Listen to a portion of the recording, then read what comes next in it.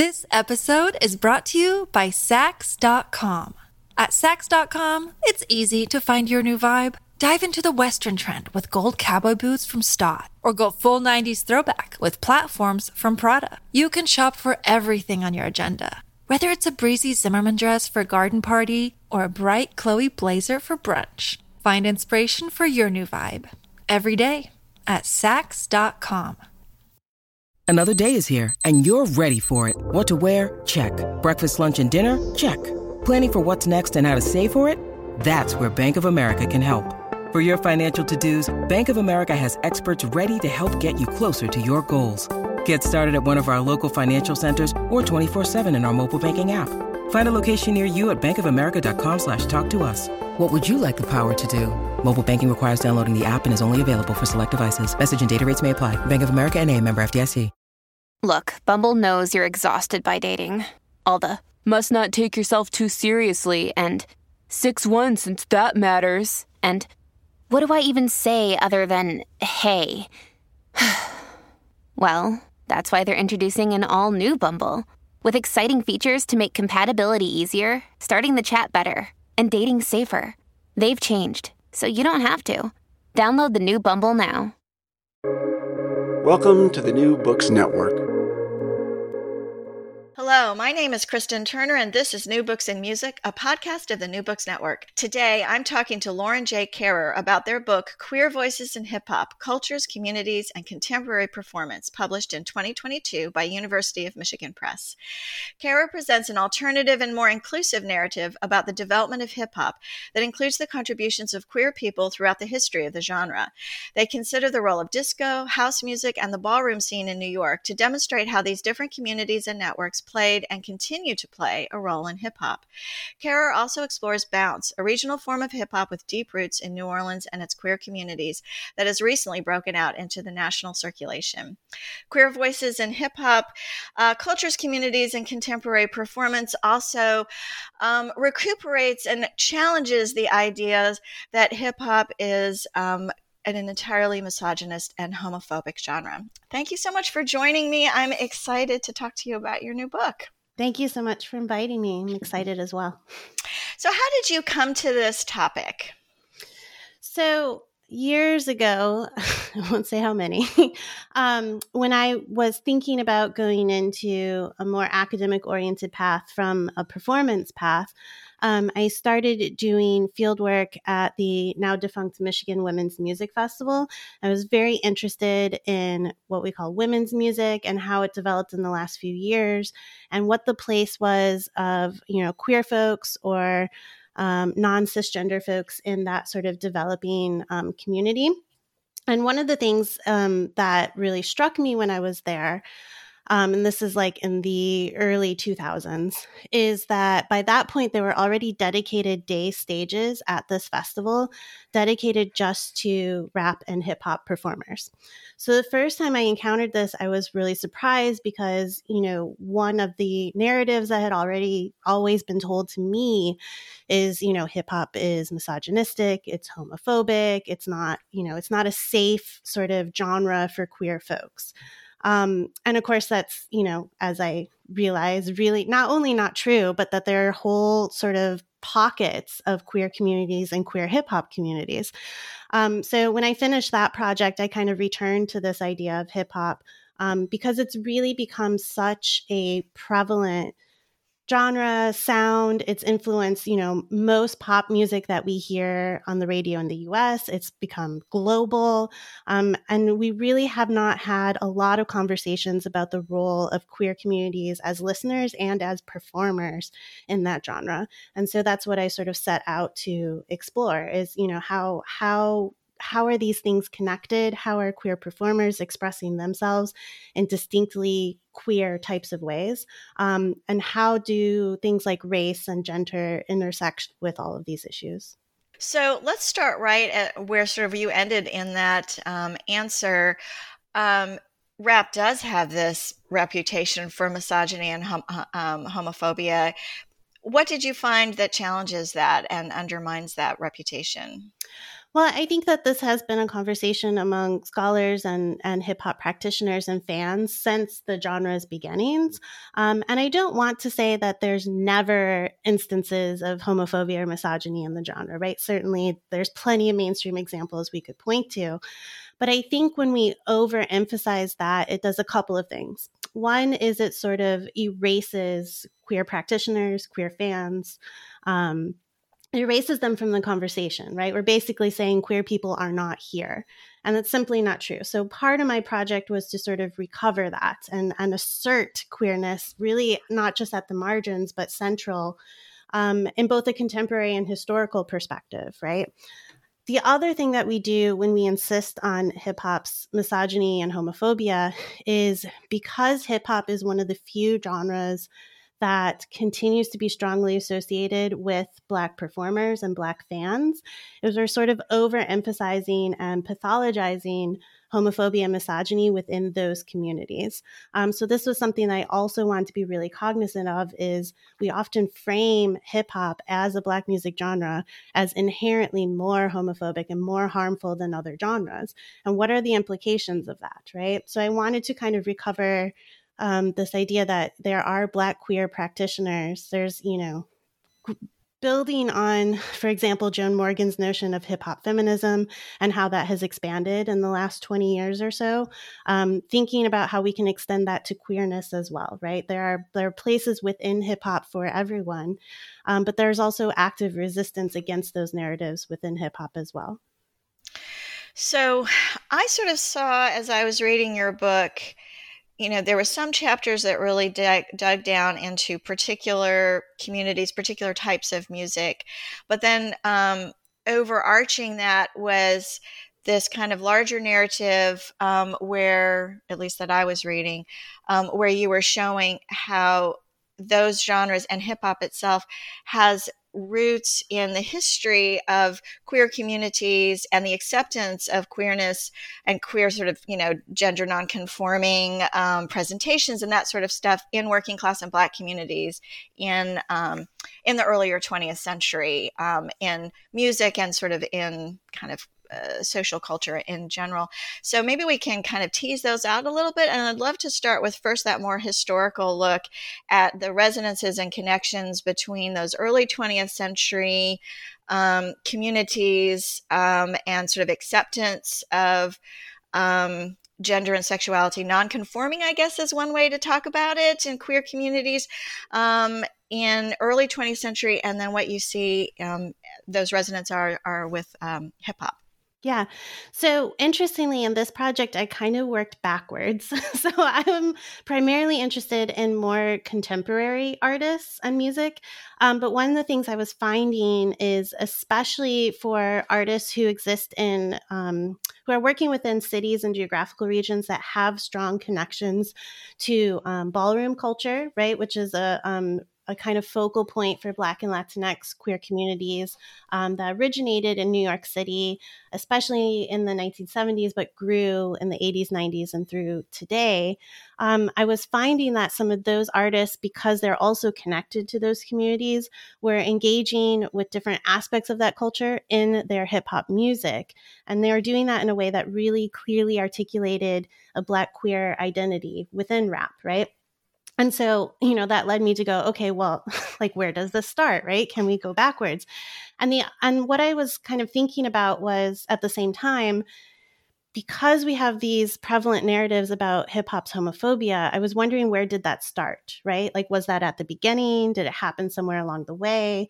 And it's kind of hard to pinpoint, because one of the challenges of doing a historical project focused on queer identities is a lot of times the experiences of those communities are not, they're not well documented, or they're, especially in the case of Black queer communities, not, like, our language for these things change, right? And so sometimes it's hard to know exactly what you're looking for unless you have a particular connection, you can talk to people face to face. So, I was kind of working backwards and thinking about, okay, well, what's happening as hip hop's originating, right? In the 1970s, you have this sort of post-Stonewall moment where queer folks are experiencing increasingly pushing back against, oppression, against a legal system, pushing back against sort of social expectations of heterosexuality. And of course, music is a very important part of how these communities are coming together. So the emergence of disco initially is really significant for creating spaces in which queer folks, and especially queer folks of color, can just sort of exist in a somewhat public space, right? And so there's, musical elements, but I'm especially thinking about disco as Nadine Hubbs talks about this as more of a social space in addition to a musical space. I'm also thinking about its proximity to other, music cultures that are happening at the time. So the earliest iterations of hip hop were, DJs innovating with disco records, other records as well, right? It was quite diverse, but disco was really at the foundations of how hip hop developed, both in terms of DJing techniques and also its sound, right? And so if we're thinking about those relationships, to me, it was important to center that these musical relationships also connect to queer communities and the overlap between the audiences for these genres and the folks who are participating in the social spaces that are connected to these music genres, right? I'm also thinking about the role of house music, which sort of develops after there's this backlash against disco, and dance musics and queer dance cultures get pushed sort of back underground. They don't ever go away, but they do sort of disappear from the mainstream in some ways. But they continue to be really important in terms of club spaces, which again, historically are very important for queer communities.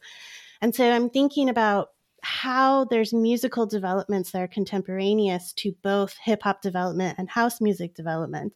And so we have evidence of certain DJs who are gaining inspiration, hip hop DJs going to queer clubs and feeling deeply uncomfortable in those queer spaces, but also paying attention to what musical developments are happening there and taking that inspiration. So you have this sort of cross-pollination going on. But in these sort of narratives that we tell about that development, the queer center of those musical developments has been largely erased from that conversation. And so my goal, especially with that more historical chapter in the book, is to recontextualize these things as actually more closely related than how we've been talking about it, and trying to trace this moment where burgeoning hip hop artists are trying to redefine themselves as something distinct from disco, which, is important when you're innovating and developing something new to make your own mark. But the way that turns out sometimes is a distancing from these other cultures that are closely connected to queer communities. And so I don't think that hip hop is inherently homophobic, but I do think there are some hip hop practitioners who have intentionally distanced themselves from queerness. And that has become sort of the narrative that we tell about hip hop until very, very recently. So you mentioned in your last answer sort of different pockets or different kinds of genres and communities that were important to that development that you were trying to bring into this narrative of hip hop. So there's house, there's disco, and there's ballroom. Maybe we could start with house. Can you talk about that a little more? So house music is a genre of electronic dance music that developed post-disco that really emphasizes four on-the-floor dance beats, electronic looping, remixing. There are some lyrical elements, but the lyrics are not really emphasized in this genre. They might be used as sort of ornamentation or additional rhythmic motivic material. And the emphasis, of course, is on dancing, right? It's dance music intentionally. So this is a genre that originated, most people pinpoint it to The Warehouse, which is a club in Chicago that at the time, DJ Frankie Knuckles was an important figure working there. And it had a pretty I would say diverse clientele, but there was a very large Black queer population that found a home in this particular club. And of course, the style also spread through dance networks and queer networks to New York City. in New York City is where ballroom culture originated. So sort of the story that's told about ballroom is that in the 1960s, 70s, in the sort of underground LGBTQ cultures, you have Black queer drag queens who are being excluded from the drag balls that are being put on by predominantly white gay and lesbian organizations. And so you have these sort of separate groups that originate out of necessity, out of that place of exclusion, that starts to develop into its own subculture. And so ballroom is not really, although now we have sort of musical styles that are developed within it and part of it, originally ballroom was sort of drawing on the sounds of house music and other popular music and things that really resonated with the particular queer and trans community that was gathering in these spaces, right? And so with ballroom, you have these sort of competitions where people compete for, there's gesture-based ones, dance-based categories, there's a more visual presentation style. There's a lot of considerations about gender, what your gender is, how you're presenting your gender, how that fits into sort of the broader culture's binary view of male and female, masculine, feminine. There's a lot more play between those different categories in different ballroom presentations. And so because a lot of these are very gesture-based competitions, there's a soundtrack that's very important to it. And so as the category is sort of evolved and codified, the soundtrack has also kind of codified in many ways because you want certain tempos or certain sounds to reflect the gestures that are expected, in the moment of competition.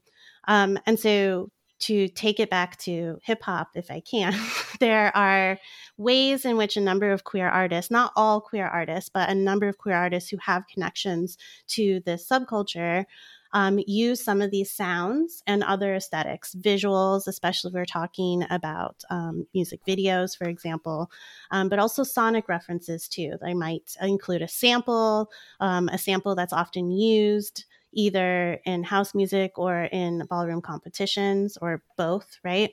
Or even just the style, right? Like I think the rapper Azalea Banks is really well known for incorporating the style of house music and ballroom house music into her own hip hop, just as she sort of lyrically references that subculture as well. What about disco? Yeah, so disco, again, I mean, if you want to talk about how it originated, it was more of a space and a sort of social context. As the music sort of starts to standardize, there's sort of a shared tempo that emerges. And this is important because, again, the impetus is for dancing, right? So you want to keep people moving on the floor as seamlessly as possible.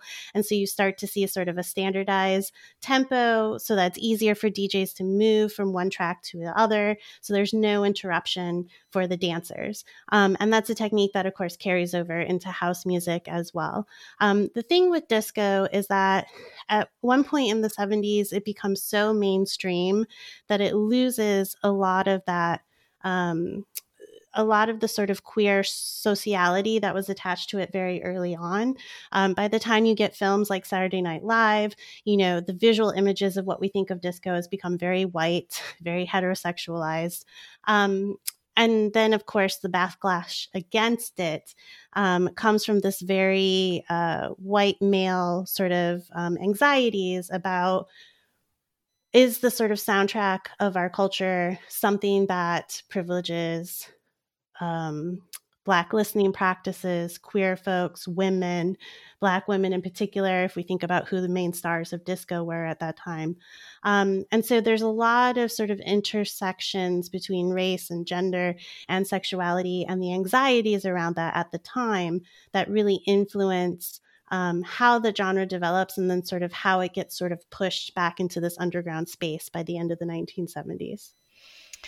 One of the things that's really striking me both about your book and now your answers is that a lot of times when there's a history of a commercial form of music like hip hop, it's really centered around different producers and different record companies and, this sort of very capitalist sort of way of looking at things, a business-oriented way. But you are really privileging particular scenes, particular clubs, particular places where music is being made. Is that a function of the fact that that is where queer people can find comfort and find community, or is there another reason that that is a more important place to tell this history than in sort of this more capitalistic, record company kind of history? Well, I think it's a combination of factors. I think on one level, it's because when I started this project, we didn't really have any mainstream openly queer artists like we do now. And so it was partly out of necessity to look at more localized scenes, right? When I started working on New Orleans Bounce, it was sort of before mainstream national artists started picking up on aspects of that and incorporating that into what we might hear on the radio now, right? It was pre-Beyonce formation, pre-Drake engaging with that style. So it was partly out of necessity for that reason. But I do think that historically, there's a way in which pockets of queer communities form and chosen families are formed and kinship networks are formed. And the way that that connects to musical expressions is also something that I'm very interested in and tease out in a couple of different chapters within the book. I think at the same time, if we think about the history of hip hop and how it continues, hip hop is also very much about place and space and that context of where an artist is from, what their sort of, what their city is, what their neighborhood is, what their region is. That continues to be very important in the genre, even when we're talking about mainstream artists. So I think, again, just the overlap of what is significant when we're talking about queer histories and queer communities, and how do those overlap with rap history? The importance of geographical place is one of those places of overlap, I think. Well, you just mentioned Bounce, and that was a great segue for us to talk about Bounce a little more. Can you just define Bounce and talk about that scene in New Orleans? Sure. So bounce music is a dance-centric style of hip-hop that is local to New Orleans. It started in the late 1980s when local artists started to do tracks that sampled heavily a tune by the New York City-based Showboys called Drag Rap. Drag referring to the television show of the 1960s, Dragnet, not the act of, dressing and performing in drag. And so that track and some of the samples from it really became the backbone of how bounce initially developed and continues to be significant today. But it was something that was super local for a really long time. It was local partly because of the sound was just really distinctive to that space. There was a lot of influence from other sort of rhythmic approaches of music traditions in that city, like the brass bands, for example. But the lyrics were, again, thinking about the role of place, super specifically local, like referencing particular housing projects, particular neighborhoods in New Orleans. In the sort of 1990s, when you start to get some artists from New Orleans who are making sort of national inroads, like Lil Wayne, for example, because these artists had sort of national ambitions, a lot of them focused less as their career developed on that sort of distinctive bounce sound, which really appealed very locally to engaging with a more sort of nationalized sound so that they could reach a broader audience. And so there was sort of a lull, especially in the early 2000s, where bounce was still happening, but it had kind of, reached sort of again, like a lull, right? And then right around the time, especially right after Hurricane Katrina hit, and there was this recovery period where a lot of things were shut down, a lot of people were displaced, people had lost a lot. There was a lot of loss, right? This is a moment where bounce really stepped in and became an important part of the soundtrack of folks returning to the city, trying to rebuild, and folks who were not able to return to the city, finding something, a sound that gave them a sense of home, right? So the tempos sped up during this time, and you have a number of queer artists who really emerged as sort of key figures in this genre. I think Big Frida has become pretty well known outside of New Orleans at this point due to extensive touring, features on mainstream artist tracks like Beyonce and Drake. She did a collaboration with Kesha right before the pandemic hit. So she's been sort of out there, but there's been other artists who either remained local, like Sissy Nopi, or other folks who are also trying to build national careers on it. One of the things I talk about in the book is that some of what we hear now on the radio has a lot of that bounce influence on it. And a lot of that influence is coming specifically from the queer artists who really became such key figures in that post-Katrina moment. And whether or not they are being adequately recognized for their contributions, right? I don't just mean like legally, although there are some cases like with Beyonce and the late bounce artist Messi Maya, who is sampled on the Formation track. Sometimes folks like that are not getting credit, songwriting credit, or things like that, compensation. What we see more often, I think, is that artists do get recognized, but they're also not put at the forefront in terms of, I'm thinking about summer of 2022, Beyonce's single Break My Soul, which is really more of an interpolation in some ways of a Big Frida song, Explode. What's interesting to me about that collaboration is that there was, songwriting credit, there was compensation, there was a whole, everyone had permission, it was fine. But the way that it's framed, Big Frida is not listed as a featured artist, for example, right? Because it's a sample. It's not something that Big Frida recorded specifically for that track. So because it's a sample, she was given songwriting credit, but wasn't listed as a featured artist, even though her voice is so prominent on that track, right? And so for me, I'm just thinking about, is this something that is appropriative of queer artists? Are we engaging with styles that queer artists have really pioneered without really acknowledging the queer roots of those styles and those innovations? And so that's something that I'm particularly concerned with, especially in this book. This episode is brought to you by Saks.com. At Saks.com, it's easy to find your new vibe. Dive into the Western trend with gold cowboy boots from Stott, or go full 90s throwback with platforms from Prada. You can shop for everything on your agenda, whether it's a breezy Zimmermann dress for a garden party or a bright Chloe blazer for brunch. Find inspiration for your new vibe every day at Saks.com.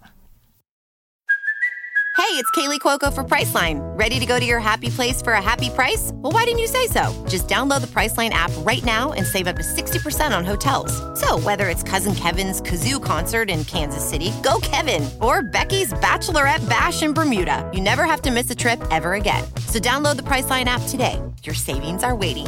Go to your happy place for a happy price. Go to your happy price, Priceline. So bounce is, I think, and to my understanding, unusual in these subgenres of hip hop, being very inclusive of queer people and people like Big Frida and so forth, trans people, etc. But that would seem to collide or at least complicate the way that hip hop thinks about authenticity, where authenticity is such an important value of hip hop, but it's an authenticity, as you point out, that has pretty strict parameters about what it means to be authentic. And one would think someone like Big Frida, for instance, doesn't really fit that mold of authenticity. Can you talk a little bit about that sort of complication or really challenge that happens in hip hop when we talk about authenticity? So I think when we often have a sort of mental idea of what we think a rapper looks or sounds like, it's often a, heterosexual, cisgender Black male who's also very masculine. And those are the images that have largely been sort of championed by the media. But I think that what that misses is the really diverse types of identities that exist within hip hop, especially if we go outside of the mainstream. I think in the last 30 years, we've already seen how women rappers have to navigate those sort of expectations of authenticity, and sort of engaging different strategies to do that. I think for queer artists, the questions about authenticity, if they're there, are quite different. They look and sound different. Clearly, queer artists have to navigate industry expectations, and they do have to sort of negotiate what it means to be working with a genre that's so highly attached to this sort of stereotype of the typical artist. But I don't think that authenticity is really the main concern here, because if you're a queer and a trans person, you're living as an openly queer trans person, that's another type of authenticity, right? That's a claim to authenticity. I don't think that's really the question. I think that the question might be, how do we expand our understanding of hip hop so that those identities are no longer marginalized, aren't seen as sort of outside what's at the core of the genre? And I think that's what I tried to do in this book, is situate them within the center, right? And think about, if hip hop originated from these genres that were already so closely tied to queer communities, then shouldn't we be thinking about contemporary hip hop as also closely tied to these communities? You mentioned that sort of stereotypical Black, cisgender, straight male rapper. That's the stereotype of hip hop. And you really challenge that in that kind of answer right there, and that idea in your book. But you also talk about how that, I would say, very traditional concept of what Black masculinity means. Like, how do queer men deal with the pressure of conforming to that stereotype? Well, I think the artists that I look like just refuse to conform to that stereotype. So I think there are more, the struggle there is more to get an industry and an audience that's primed to only see hip hop artists as A, to think about, okay, well, B through Z, right? It also fits in that. I think the struggle is not so much how they express themselves musically. It's how are other people around it engaging with that. So, I mean, I think that's also an important point to think about, is rather than putting the onus of these expectations on individual artists, thinking about all of the sort of context around them, right? I think in New Orleans is a really interesting example, because most of the folks that I've talked to or seen interviews with in New Orleans is a very open type of place. And the city has a long history of being a sort of haven for folks who don't fit in other places, right? Not just queer and trans folks, but a lot of different people come to New Orleans because they're looking for that place where they can be themselves and exist sort of outside of normal expectations, right? And I think that's absolutely inherent in hip hop. I think, New York City is another example where, there are pockets of these really vibrant queer and trans communities. And I don't think that that's necessarily outside of whatever our norms are anymore in some ways. I think one of the themes of the book that I saw was you trying to show, or not trying, but succeeding in showing that there are these other types of identities which challenge the stereotype, and that these people who are queer, are trans, and so forth, they have a place in rap, always have to some extent, to one extent or another, in different places, but they still have to, they live in the United States, and they are working within an industry where there is a lot of mainstream pressure to conform to a very narrow type of presentation.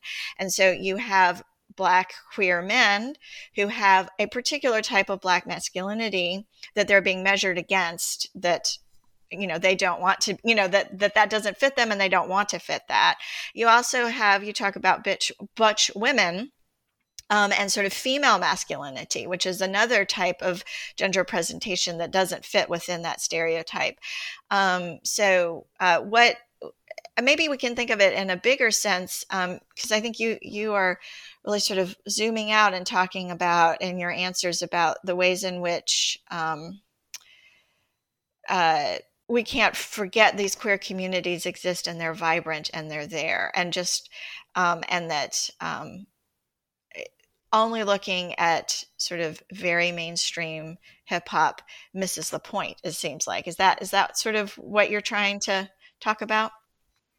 So I think for me, when I say that these artists are challenging our sort of expectations, I think I want to say that in a way that doesn't put the onus on individual artists to do that, but it does put the onus on the industry and on audiences, on fans to sort of reorient ourselves, right? Reorient ourselves so that we can understand that these artists are just as central as those that might be more stereotypically, fit the sort of mold of expectation, I guess.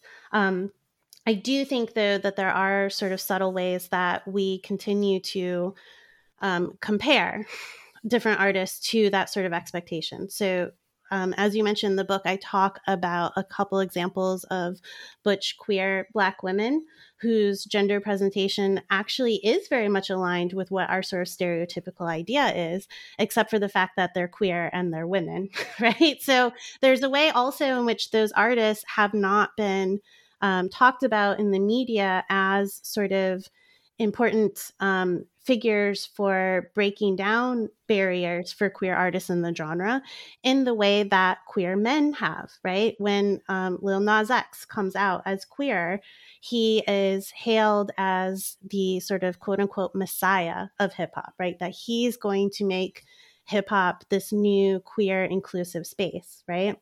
I think Lil Nas X is super important, and it's super exciting that he came out, and we can see how queerness in his work, especially since that moment.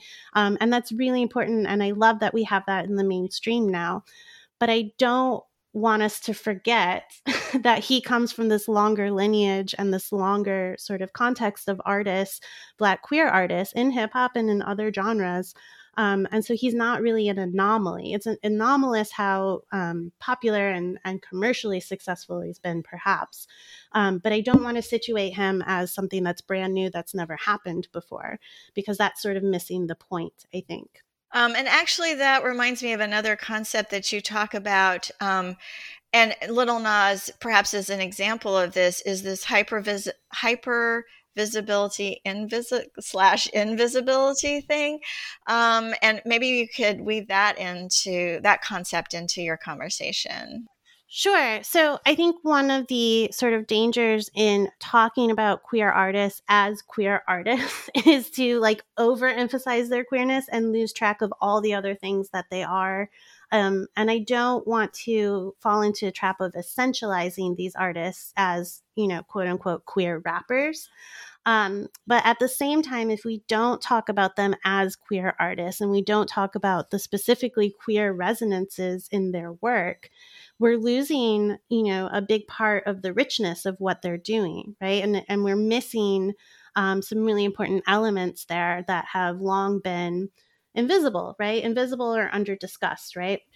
And so I think that is sort of the tricky paradox that we have to engage with, is how do we make sure that we're talking about queerness in hip hop and queer artists and highlighting that, but not, overemphasizing queerness as the key point of interest, and not collapsing all of these artists who have very diverse styles, very different approaches and musical styles, and collapsing them into, one category simply because of their sexuality. I think especially when I use this paradox to talk about Black queer masculine presenting women, this is also something that can be problematic for them, because if they don't talk about themselves as queer artists, you run the risk of people presuming that they're heterosexual because that's still considered the default in our cultures, right?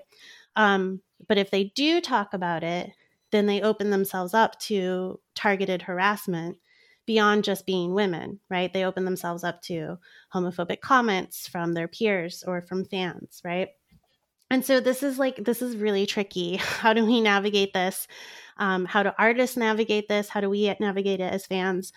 My hope is that as we continue to have these conversations, we'll be able to talk about queerness of these artists and in their work without having to highlight it in a way that detracts from the other aspects of what they're doing. That it will be, I hesitate to use the word normalized, but it'll be something that's so widely acknowledged that we won't have to draw so much attention to it. I just don't think that we're at that point yet. Well, I guess for me, perhaps one way to think about it is we don't talk about how people are straight unless there's a reason to talk about their relationships or there's something in their music that draws upon how they relate to the world through their sexuality. And if we could get to that point with queer people or through their gender presentation or whatever, that is a way of normalizing it, but it's a way of presenting the conversation or that part of the conversation because it comes up because they've decided it's important, not because outside pressures require that to be important, I guess. Right, exactly. And as I think about this kind of larger picture that we're talking about now and the kind of paradox that you find yourself in as a researcher, but that I would also imagine that the artists themselves find themselves caught up in it as well. I'm wondering if you could talk a little bit more about the ways that mainstream hip hop, in terms of like big hits and big artists like Beyonce and Drake, you mentioned that they've started to kind of mention or collaborate or maybe even appropriate from particularly Bounce in their music. And I'd love for you to sort of dig down into what happened with Formation and Beyonce, because I think it is one of the times when people who were not necessarily fans of rap, who are not necessarily even fans of Beyonce, become aware of Bounce because of her doing Formation at the Super Bowl. And, you know, there's ways in which that had this huge mainstream circulation outside of even the circulation of particular genres and maybe even outside of Beyonce's normal circulation because of the Super Bowl. So can you talk a little bit about that example? Yeah, sure. So Formation, which I love, by the way. Yeah, I do too, actually. I love that song. Who doesn't? It's an amazing track. And it was sort of a surprise release in advance of her second visual album, Lemonade. And she released it, and then a few days later performed it on the halftime show at the Super Bowl in a very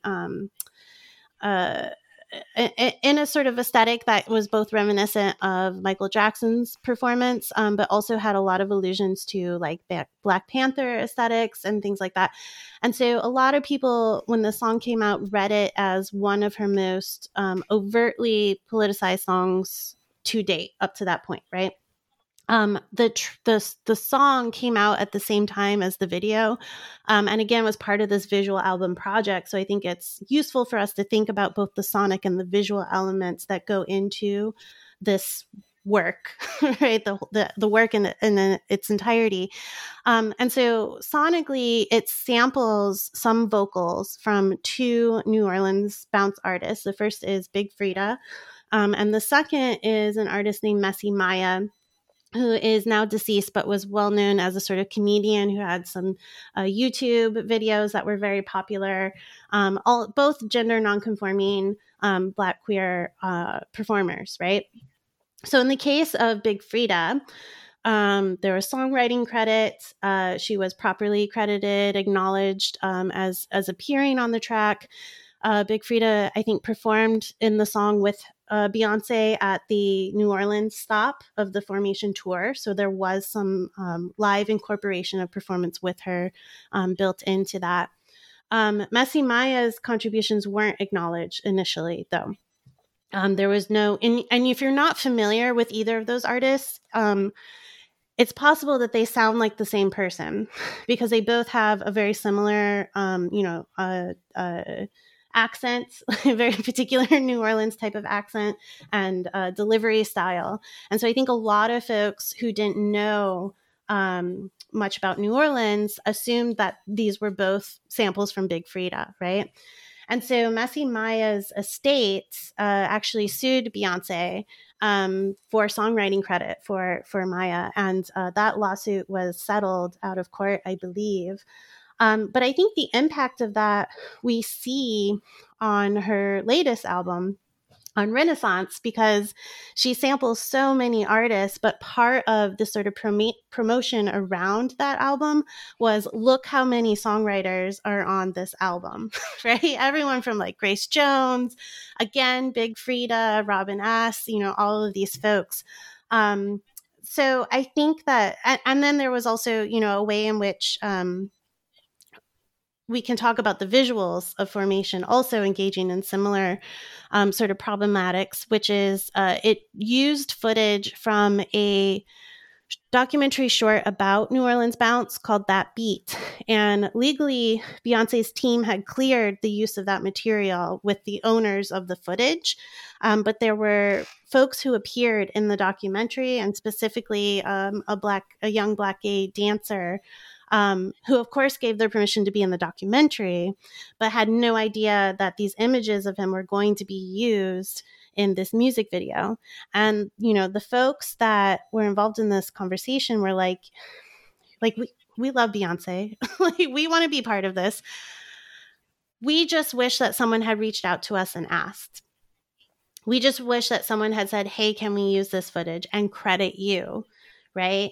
And so there's that sort of engagement where we see influence of queer cultures and Black queer culture specifically, but the concern is when you take it out of that context, for audiences who don't know, they don't know. They don't know the historical roots of that. And the fact that a lot of these art forms are coming out of sort of necessary mechanisms for survival, right? Finding ways to make culture to thrive in an environment that may be hostile to you, which is not always the case, but for a lot of queer and trans folks, that is the case. I think that's a pretty big erasure. And I think that's something to be concerned about. And so, most people are very excited to see Beyonce acknowledging, as she does a better job of on Renaissance, acknowledging a lot of the Black queer influences in her work. How does that acknowledgement translate into something for the communities who produced it? Well, it seems to me one of the things that you're pointing out is the difference between following the legal requirements for acknowledging people's work, giving them a songwriting credit, all of those things, and what the larger issue of representation and of permission for people who maybe that's not a legal requirement, but it seems to be an ethical requirement, and one perhaps that Beyonce and other artists did not think about because they are in the mainstream. They do fit. They don't have that particular challenge to deal with, though, of course, all Beyonce has her own sets of challenges, but maybe not that particular one that maybe someone like Big Freedia is, and that, that queer community around bounce is experiencing, and so is not as careful with that music and with those images, and as she could have been, because she did do the legal thing. She just didn't maybe she didn't do, and it's, I think you are arguing that she did not necessarily do the ethical thing, and as happens with other artists as well. Right. And I think that, there's a history of discourse about the ethics of sampling practices in hip hop, and that's largely been about intellectual property and how things get used or reused, to the point where now we have a legal system that has kind of forced some producers to change their approach to sampling or abandon sampling, right? I think that with an artist like Beyonce, and I think we see this a lot on Renaissance, because she has the resources, she can continue to engage in those types of sampling practices. So she can afford the overheads, and, you know, she has the name value that people might say, yes, please sample this work. That's fine. We also have to think about artists, especially queer artists, who are trying, if that's their ambition, trying to work their way up to that. Maybe they don't have the resources to create music in the same way, because now we've created a sort of class distinction between who can sample and what they can sample versus who can't, unless they're engaging with the catalog that's been explicitly made available for that purpose, right? That's a little outside the scope of the book, but I think that in terms of like which artists are being sampled and credited and how, when we think about those ethical concerns, we have to think about sort of the identities and circumstances of the artists that are involved. And I think that this is particularly fraught for queer artists because of those reasons that I just outlined. So as we wrap up our conversation, I can't help but think, however, that, you know, all books have a lead time where you're done with it, but it takes a long time to go through the process to get published. And in that lead time for your book, the national conversation, particularly around trans people, has changed significantly. And I think has gone from what I perceived anyway as more accepting of trans people, trans children, or, you know, giving gender affirming care and all of that, to states that are have tried and are succeeding in criminalizing medical care for trans people and have created an entire national conversation that demonizes trans folks. You know, if you don't want to get into this because it is outside the book, but I couldn't help but think about how different some of your scholarship might have looked had you finished it a year from now, as opposed to a year ago, you know, and how, you know, have you kept track of some of the trans artists that you have engaged with as they're dealing with a new national paradigm? I mean, I think the conversation has shifted over a longer period of time to the point where I think the book still reflects what's happening currently. But I do think what maybe isn't reflected in the book is the absolute backlash that you sort of alluded to a second ago in terms of the introduction of, you know, increasingly draconian anti-LGBTQ laws, policies in schools, et cetera, et cetera. And I think it's very challenging because we like to think of history as moving in this linear progression. And as historians, we know that's not the most fruitful way to think about things. But I think that I hope that my book is sort of, excuse me, a snapshot of what's happening in this moment. But I also wanted to, you know, amidst all of this discourse, again, recenter the folks who are most intimately affected by these discourses, right? You know, I really wanted to recenter Black, queer, and trans musicians. And I hope that that's what this book succeeds in doing, and that it helps to keep actual people at the forefront of people's minds when they're talking about issues. It's easy to have this sort of abstract conversation about people's lives, but when you're actually thinking about the individuals, I think that can hopefully help really illustrate what's at stake in these conversations and how we talk about queer and trans issues. Well, I think this is a really fascinating book, and I do think you succeed in censuring the voices of people that have long been pushed to the periphery of scholarship about hip hop and sort of mainstream conversation about hip hop as well. So it's a great project. And I'm wondering, what are you doing now? So one of the things I didn't get to talk about in this book, but is still related, is the sort of specific experiences of Black queer women who are femme presenting in their gender presentation. And I also really didn't talk about bisexuality within hip hop specifically. And so I'm working on some new work where I talk about Cardi B and a little bit about Megan Thee Stallion and sort of this idea of bisexual erasure and how it's impacting our understanding of these particular hip hop artists, and how that's particularly problematic when we think about femme queer women and we continue to default them to heterosexual, right? And how that impacts our understanding of their music specifically.